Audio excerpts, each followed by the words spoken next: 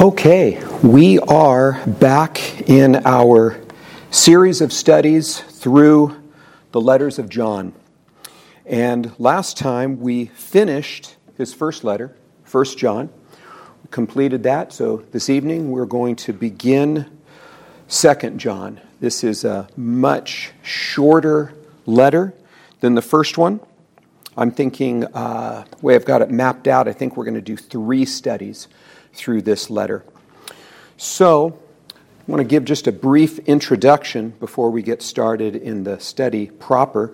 I want to point out that some of the main points that John makes through the first letter are revisited in 2 John, actually in 2nd and 3rd John. These 3 letters, they are 3 separate, distinct letters, but they have a common thread that goes through them. And that common thread is the true nature of the Lord Jesus Christ and the importance to the church of identifying, of understanding, and of embracing that true nature. Now, 2nd and 3rd John, they each contain what I would see as reiteration, even repetition as to what John has covered in the first letter. And we need to understand that there's purpose in this. John has purpose when he repeats something, when he goes back to a topic and repeats it. He has purpose, but even more importantly, the Lord has purpose. And this is true not only in these letters, but all through Scripture. Each time we return to a previous point, we look at it from a slightly different perspective. And the end result, if we're paying attention, the end result is that we gain a greater understanding of each of these points. We will better understand the importance that the Lord places on each of these points if we hang in there, if we follow His lead and pay as close attention each time He takes us back to a point as we did the first time. Also, revisiting helps us not to forget or to lose sight of these specific points and their importance. So I'm taking the time to say this because I want to ask you, as we go through 2 John, and then when we're finished there, we're going to go through 3 John. I want to ask you, please don't view 2 and 3 John as throwaway studies. Don't view them as unnecessary repetition or as being irrelevant because we might be talking about the same thing that we talked about and studied in 1 John. In other words, don't mentally check out. There's value to this. I mean, like I said, this is not just John's purpose, but this is the Lord's purpose in taking us through some of these points again.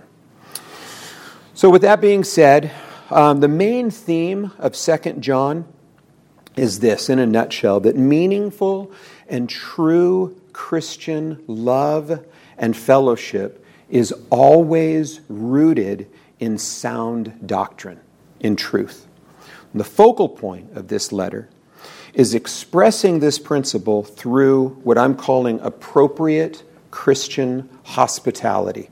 And we will develop this principle as we make our way through the letter.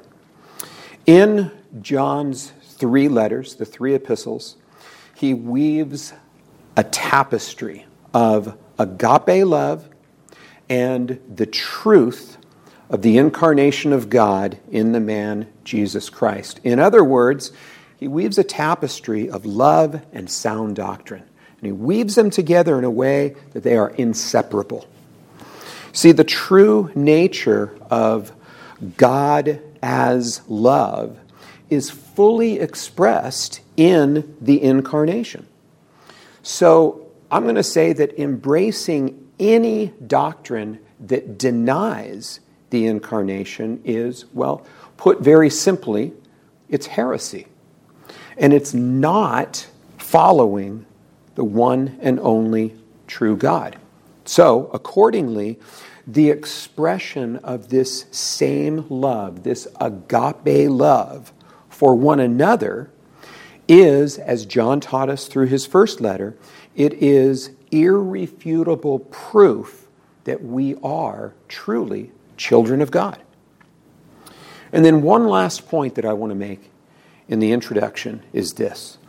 An important element of John's focus in this letter is that an integral part of loving one another is protecting one another from those who claim to be from God and claim to be teaching God's truth. In other words, those who are claiming to teach sound doctrine, but in reality are neither. And you see, this is exactly what John does all through all three of his letters. He does it on many different levels, but that's exactly what he's doing. So, with that as our backdrop, tonight what I want to cover is the first three verses of 2 John. So if you want to join me in 2 John, let's read together verses 1 through 3, and then we will look at each verse independently. 2 John, beginning in verse 1. The elder, to the elect lady and her children, whom I love in truth, and not only I, but also all who know the truth, because of the truth that abides in us and will be with us forever. Grace, mercy, and peace will be with us from God the Father and from Jesus Christ, the Father's Son, in truth and love. Amen. Okay, verse 1. Let's begin by looking at the way he opens this, who he addresses this letter to, the elect lady and her children. So let's talk about to whom John actually wrote this letter. There's two different views, two possibilities that are out there. One is that he wrote this letter to an individual woman, an unnamed but an individual woman and her household. That's one possibility. The second possibility is that he wrote 2 John to the same audience as he wrote 1 John. And that would be, although it's not specifically identified, but it is commonly, universally believed to be, the audience of 1 John, is believed to be a network of associated churches around the region of Ephesus. So in this view, John's address in 2 John, the elect lady would be the church universal, the wider body of Christ, represented in this specific letter by the specific local churches to which John is writing. And then her children would then be a reference to the specific or individual members of those churches. Okay? And we do have examples of this type of writing elsewhere in Scripture.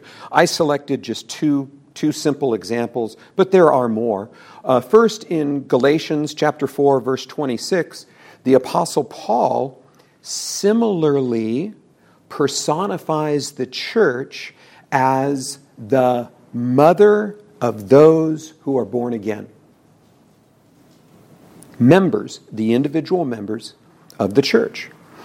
And then in Ephesians, he again similarly personifies the church in the 5th chapter as the bride of Christ. So this is not uncommon throughout Scripture. And the symbolism that we see, even in these two examples, fits very well in the emphasis that John makes in 2 John verse 1, that the elect lady, the church, is loved by all who know the truth, by all true Christians. This would be John assuring the churches to whom he's writing that they are loved, not only by him, but by all of the brethren.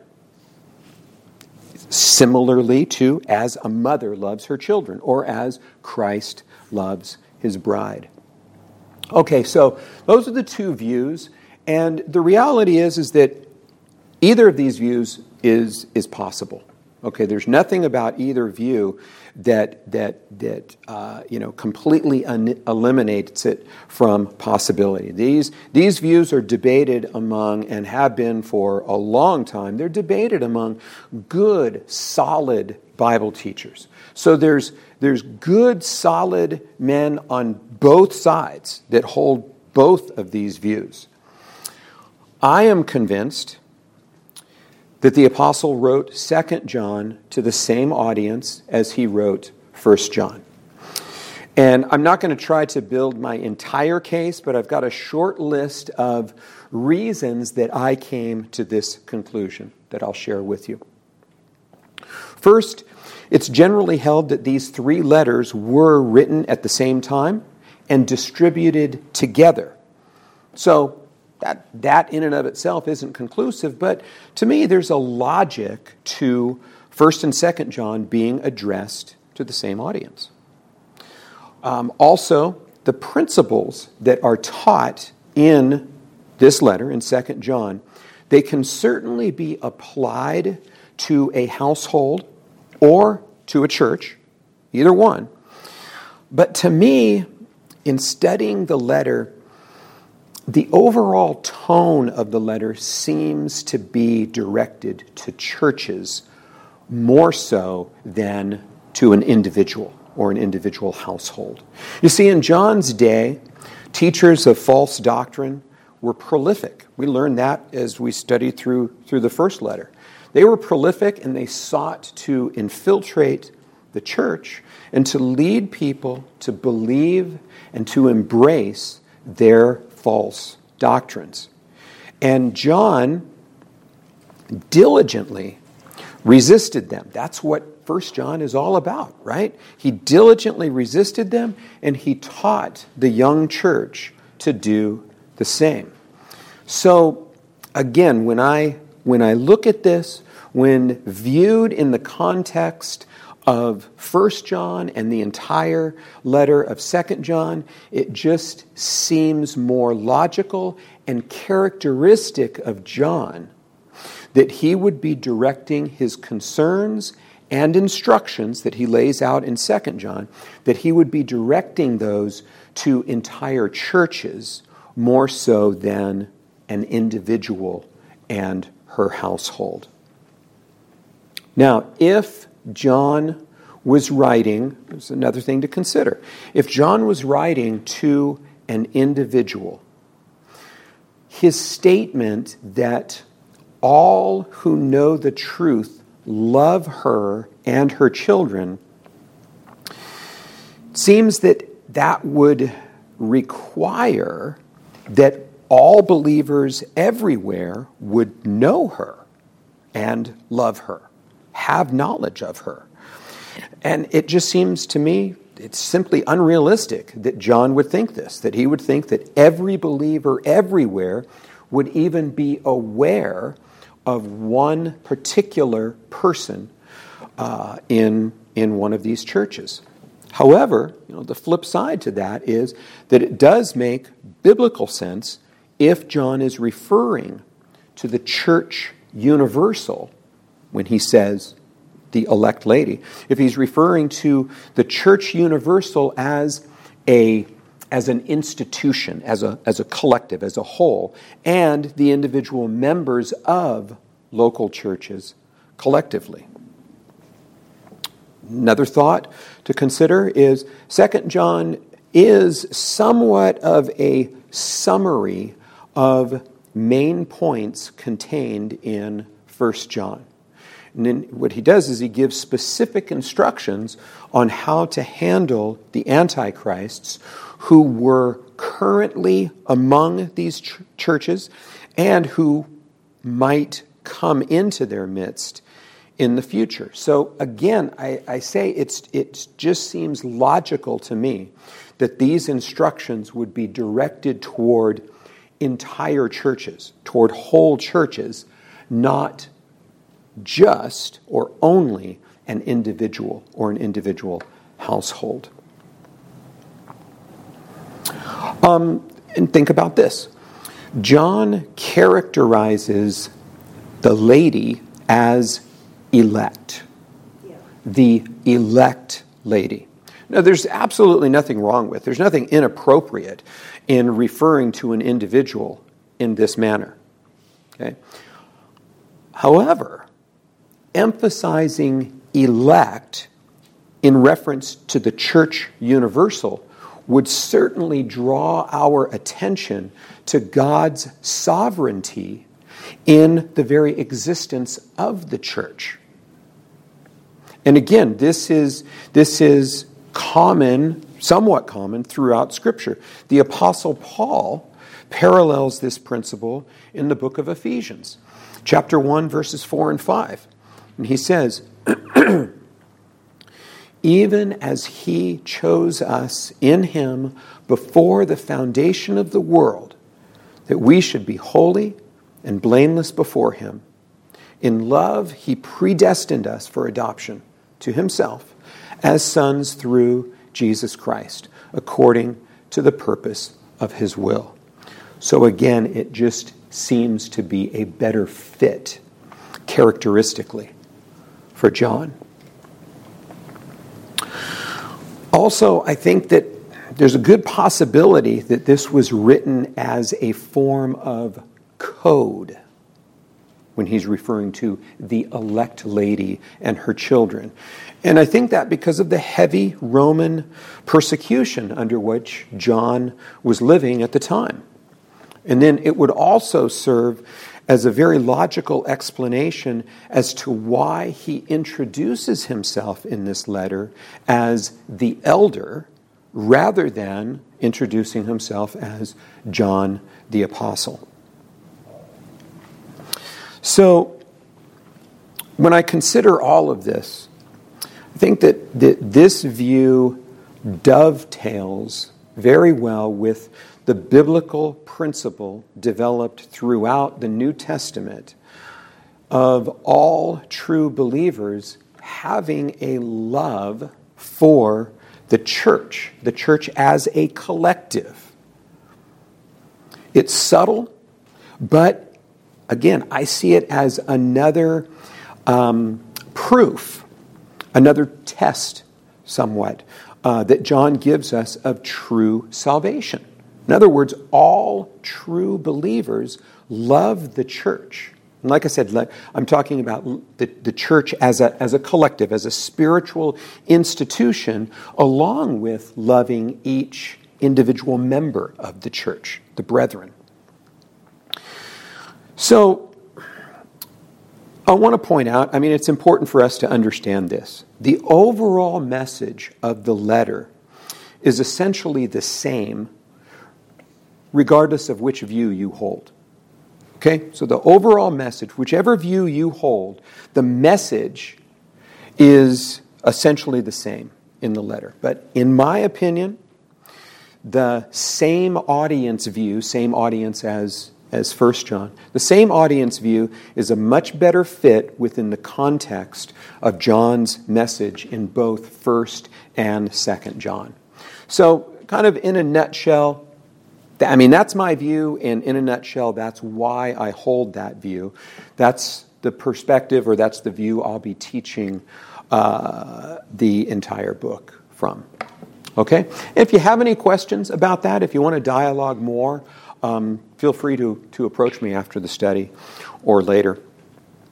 Okay, let's go on in verse 1. He goes on to say, he begins, the elder to the elect lady and her children, whom I love in truth, and not only I, but also all who know the truth. So here what John is doing is he's defining, or he's explaining that in which his love is based or rooted, the love that he has for the church and all of the individual members of the church. And his reference here to the truth, what he's referring to here is the truth of the gospel, what they have known from the beginning. See, the love that John has for these believers, it's not, and we've talked about this before, we studied this in 1 John, but this love that he has for these believers, it's not a natural love. It's not a love that's based upon common interests that he might have or personality traits that would naturally draw people together. Consider this. There might have been individuals individuals in all of these churches to whom he was writing. There might have been individuals that he didn't know very well. There might have been individuals that he didn't know at all, that he had never even met. So even logically, this makes sense. But the love that he's talking about, the love that he has for them, this is agape love. And we've studied this many, many times together. I know that you are familiar with this, but it's always good to go over it and remind ourselves. This is the love that took the Lord Jesus to the cross for us. The love that Jesus had for each one of us when we were sinners, when we were at enmity with him, when we hated him. He expressed this love to us in going to the cross.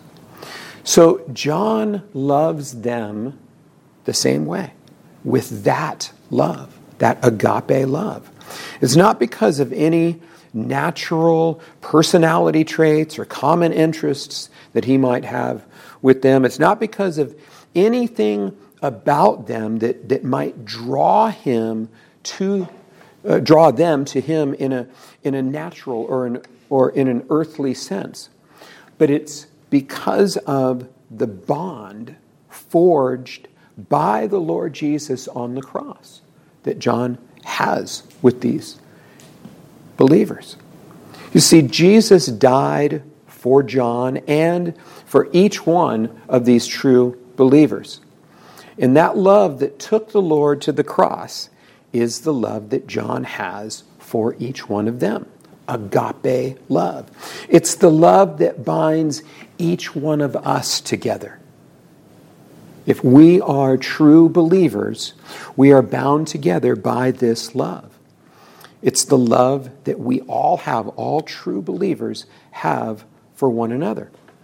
And this is how and why John includes all true believers in this statement. He says, the elder to the elect lady and her children, whom I love in truth. And not only I, but also all who know the truth. See, John can easily say, I love you. He can state that definitively, but how can he speak that way on behalf of all true believers? Well, the knowledge that John speaks of here is what we call saving knowledge, right? True believers don't simply know about the truth. They truly, at a heart level, believe the truth. They embrace the truth. They have committed themselves to the validity and the absolute truth of the gospel, which is the truth about Jesus and all it entails. It's this knowledge, this belief that is only possible because of what Jesus accomplished on the cross. We are only able, as believers, we're only able to know the truth about the Lord Jesus because he has fundamentally changed us in the new birth. The love to which John is referring here is what binds us together, all true believers. This is why John confidently states that all who know the truth love the elect lady and her children the same way he does. See, he states it as confidently as he states it about himself. Because he intimately and integrally links together these concepts of love and truth. See, It's impossible to love, to agape love one another apart from the absolute truth of the gospel. Think about that. It's impossible to love with God's love apart from the truth of the gospel.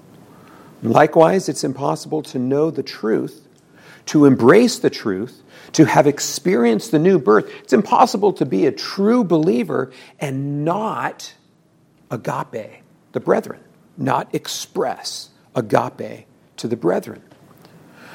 This was one of John's tests in 1 John, one of the tests that defines true believers and exposes the false believers.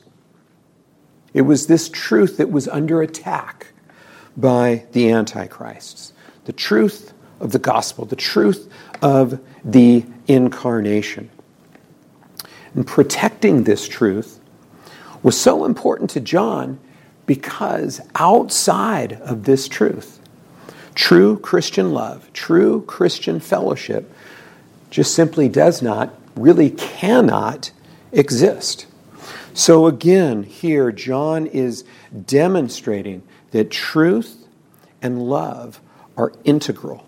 They cannot be separated in a true Christian environment. Okay, let's go on to verse 2. He goes on to say,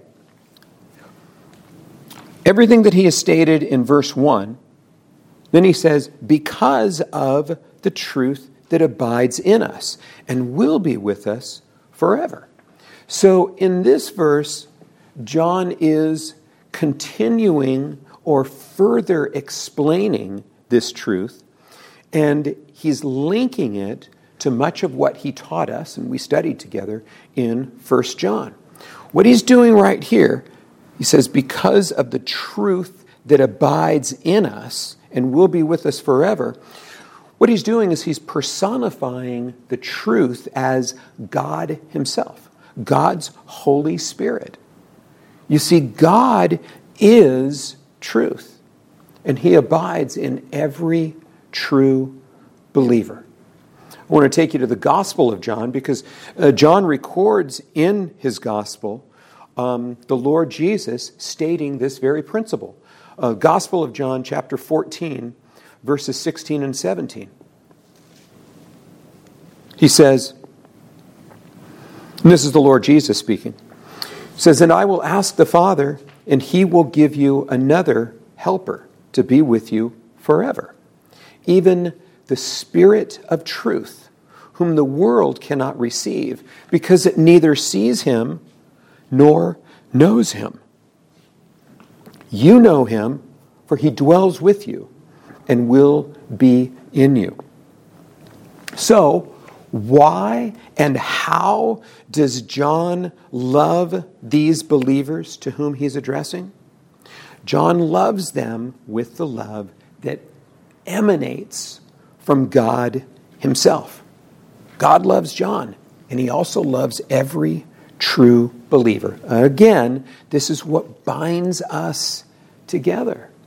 So by definition, John loves every true believer. And every true believer loves one another. John's building this case. And again, we're not talking about a natural affection for one another. It's not a natural love.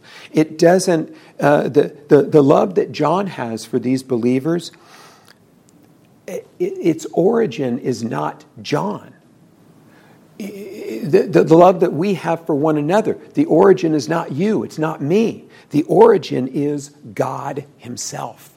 That's the source of our love for one another. So John loves them with love that is the very essence of God himself, which is an essential element of God's very nature.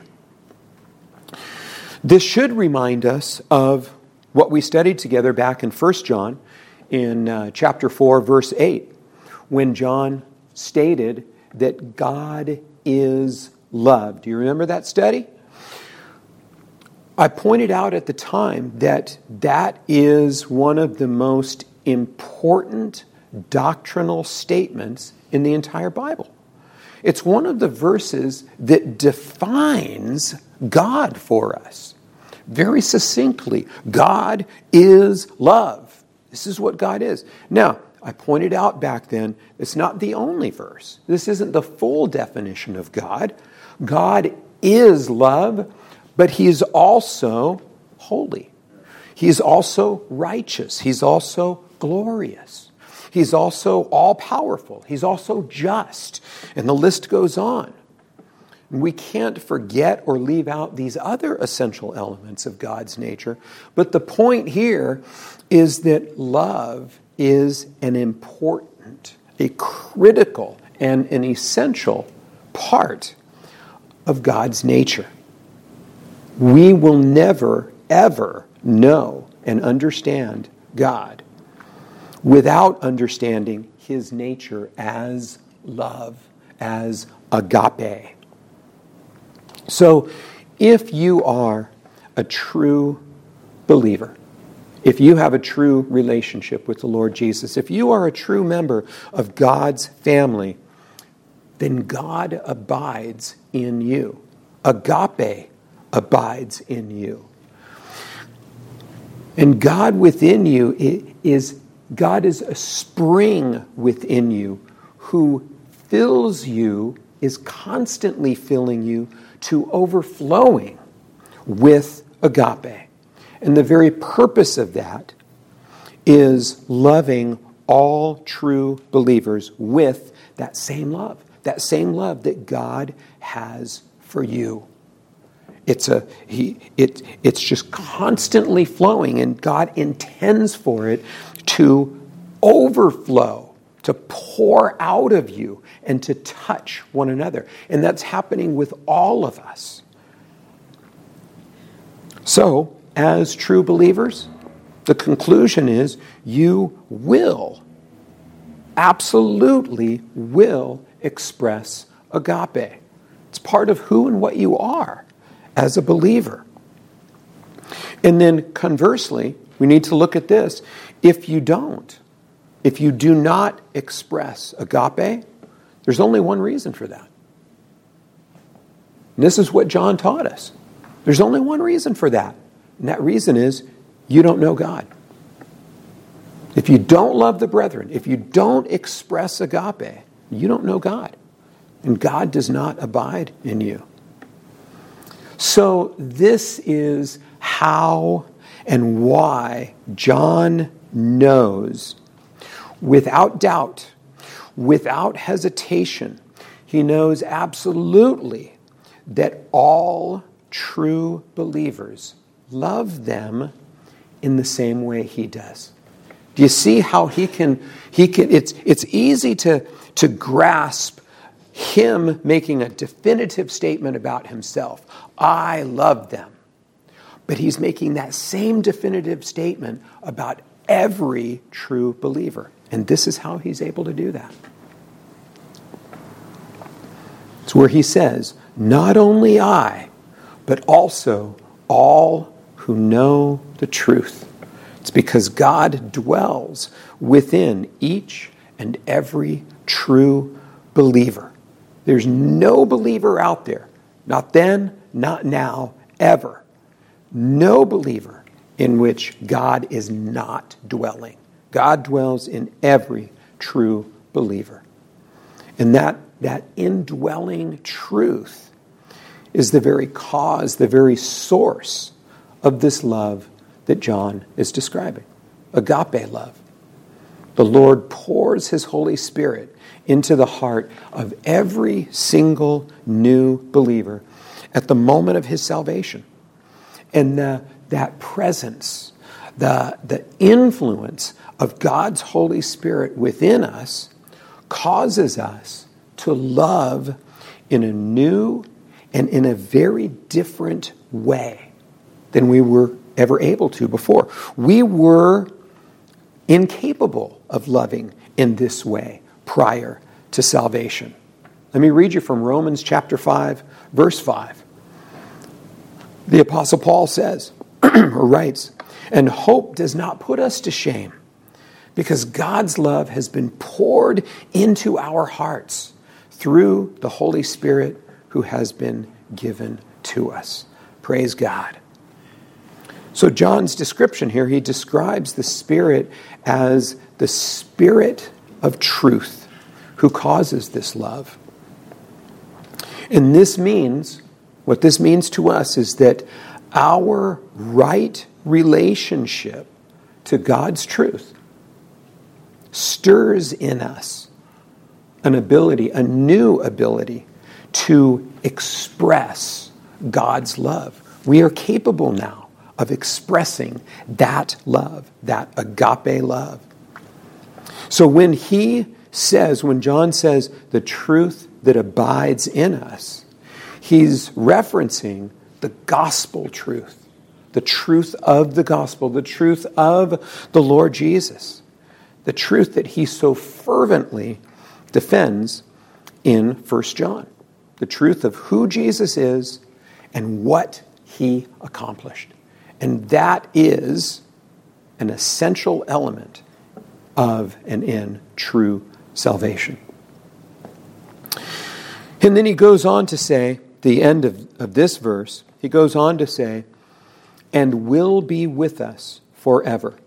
So because of the truth that abides in us and will be with us forever.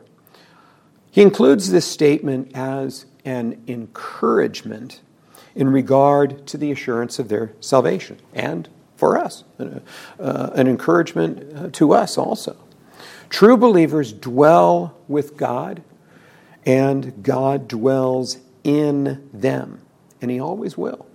And again, this is not because of anything that any of us have ever done. It's not because of anything that we will ever do. It's because of, and only because of, God's unending, eternal, and steadfast love for us. Agape love. God decided to attach his love to us. And that will never change. The defining element of each true believer and child of God. Praise God and amen. All right, let's look at verse 3. Here he says, "Grace, mercy, and peace will be with us from God the Father and from Jesus Christ, the Father's Son, in truth and love." Now, this verse is what I would call a customary greeting included in the beginning of most letters of that day, most letters of the New Testament. But in this greeting, in John's greeting here, there is a small but a significant difference from most.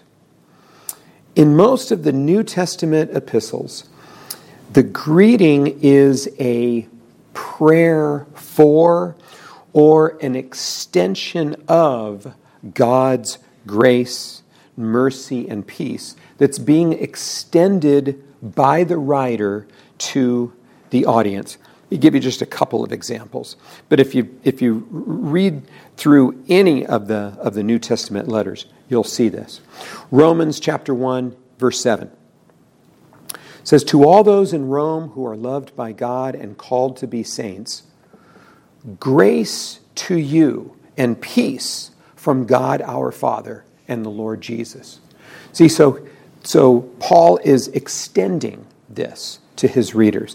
Then in 2 Peter chapter 1, verse 2, it says, "May," so this is somewhat of a prayer being offered, "may grace and peace be multiplied to you in the knowledge of God and of Jesus our Lord."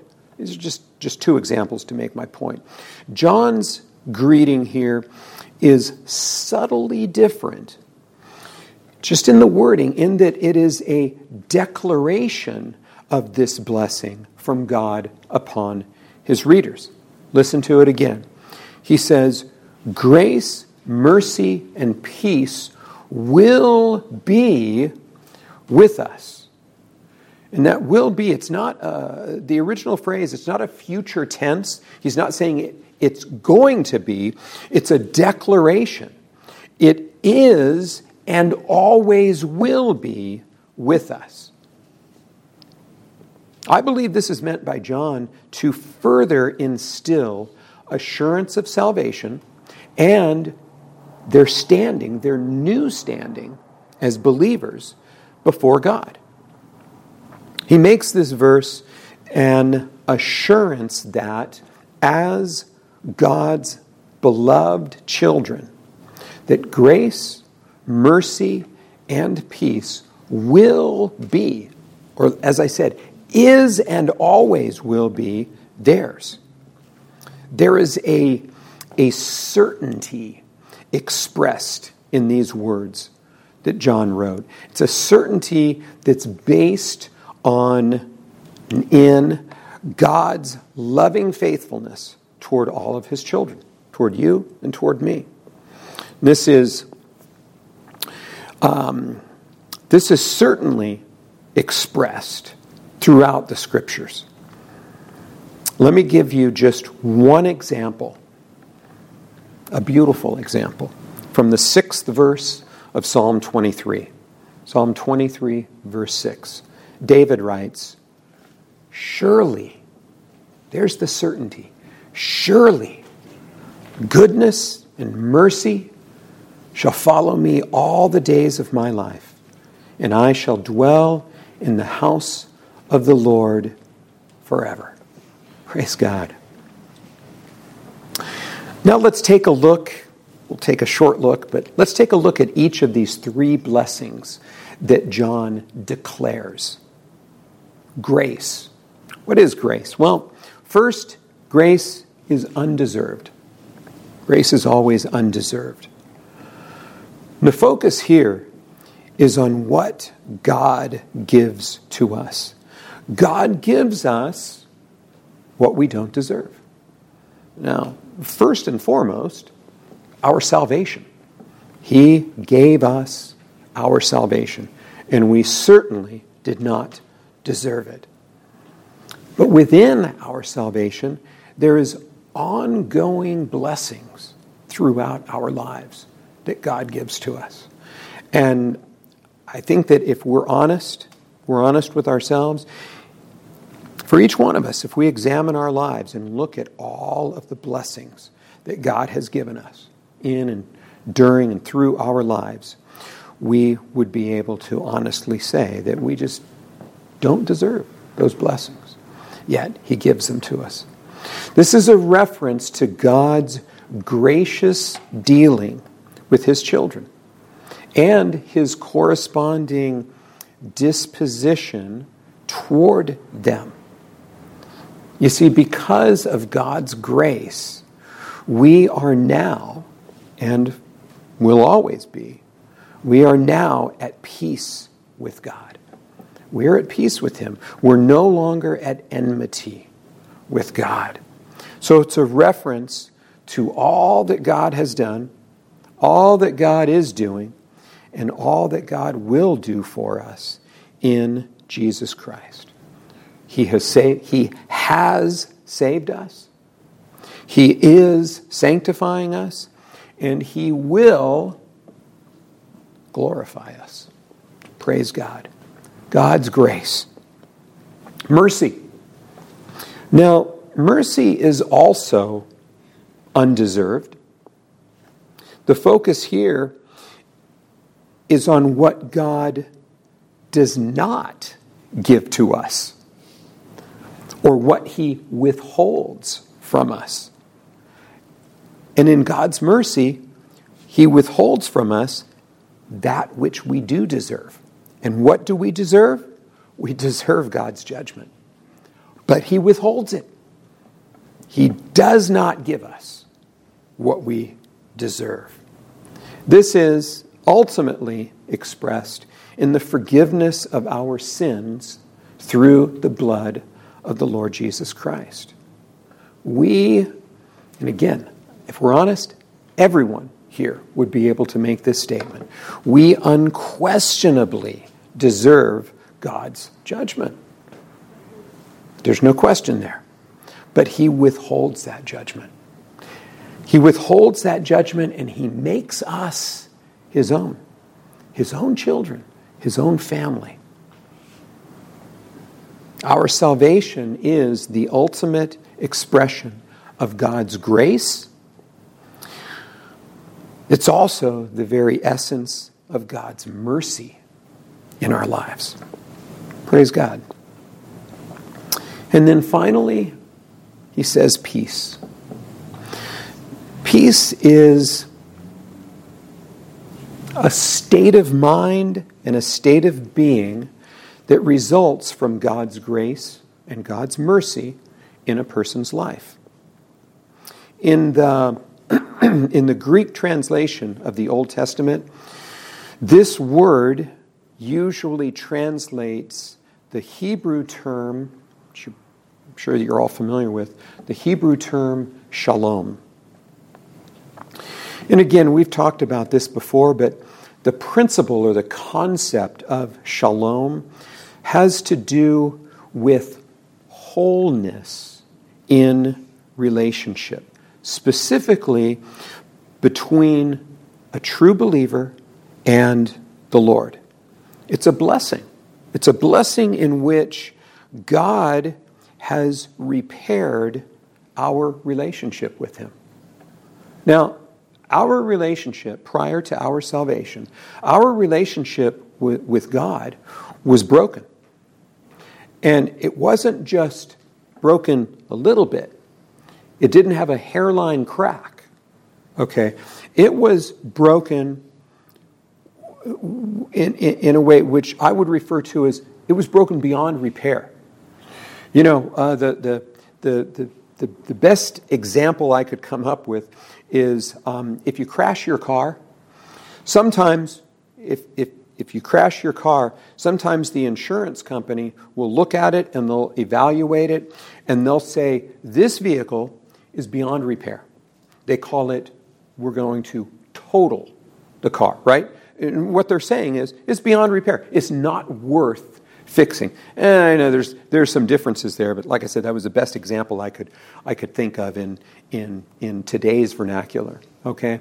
But our relationship with God, it wasn't just beyond repair in that sense. It was, in an absolute sense, it was beyond repair. We were absolutely unable to repair that broken relationship. There was nothing that we could have done to repair that relationship. Only God himself was able to repair that relationship, and he did it. So he was able to, and for us, for those who are truly born again, he did repair it. Now, what's the result of God's repair work to our relationship with him? The result is harmony between us and God. We were broken, and now we have harmony with God. There's no more enmity. There is peace. There is shalom. And then here's something else to think about. It is this same peace, this same shalom, in which we are now able to pursue and to experience the repair of relationships with one another, within the church, within the brethren. Think about that. I mean, God repaired our relationship with him. But there are times when there are broken relationships between the brethren, between two born-again Christians. And sometimes those relationships on a natural level are beyond repair. But not so with God. Not so at all with God. You see, God is the master repairman in all of our relationships. All of our relationships. In our relationship with Him, in our relationships with one another. So, we are now and forevermore at peace with God. And He is at peace with us. Because He, not us, but He has remade that which was broken. Praise God. Praise God. Okay. John then goes on to say, grace, mercy, and peace will be with us from God the Father and from Jesus Christ, the Father's Son. So, the source of these wonderful blessings is God Himself, the Father and His Son, Jesus Christ. Now here, John's wording is specific and intentional. What he does is he firmly identifies and places Jesus in the Godhead as Son to God the Father. This particular wording put emphasis on John's main theme all through his first letter. And that is not to separate the earthly human Jesus from the heavenly Son of God. They are inseparable. And that's what these antichrists were attempting to do. It was meant, his statement here, it's meant to reiterate what he stressed all through 1 John, that Jesus is the begotten Son of God. That is, God Himself incarnate. Jesus is God Himself incarnate. So John is here once again affirming the deity of the Lord Jesus. And then his final statement in this verse, he says, in truth and love. So both truth and love are divine attributes of God expressed in His Word and His Gospel. This final phrase that John uses draws our heart's attention to the perfect balance and inseparable linking of truth and love in all blessings that come from God. Truth being the doctrinal correctness regarding the truth about Jesus Christ, and love being the God-originated heavenly love for us that was expressed by Jesus on the cross. Both of these qualities are present and necessary in true Christian relationships. Think about it. Truth, which is not administered in love, can at times, at least, come across as harsh and even uncaring. And then conversely, love that operates without the proper regard, the appropriate regard for God's truth can be, and really is, mere sentimentality. It's not really love at all. All of God's blessings come from this perfect and inseparable balance of God's truth and God's love. Praise God. Let's pray. Father, it's a blessing to study your word tonight. Thank you for it. Thank you for the blessing of the Apostle John and all that you inspired him to write. I pray that you will please help us to take from these 3 wonderful verses all that you have for us tonight, that we may learn, embrace, grow, and mature through the words you have brought to us in tonight's study. Amen.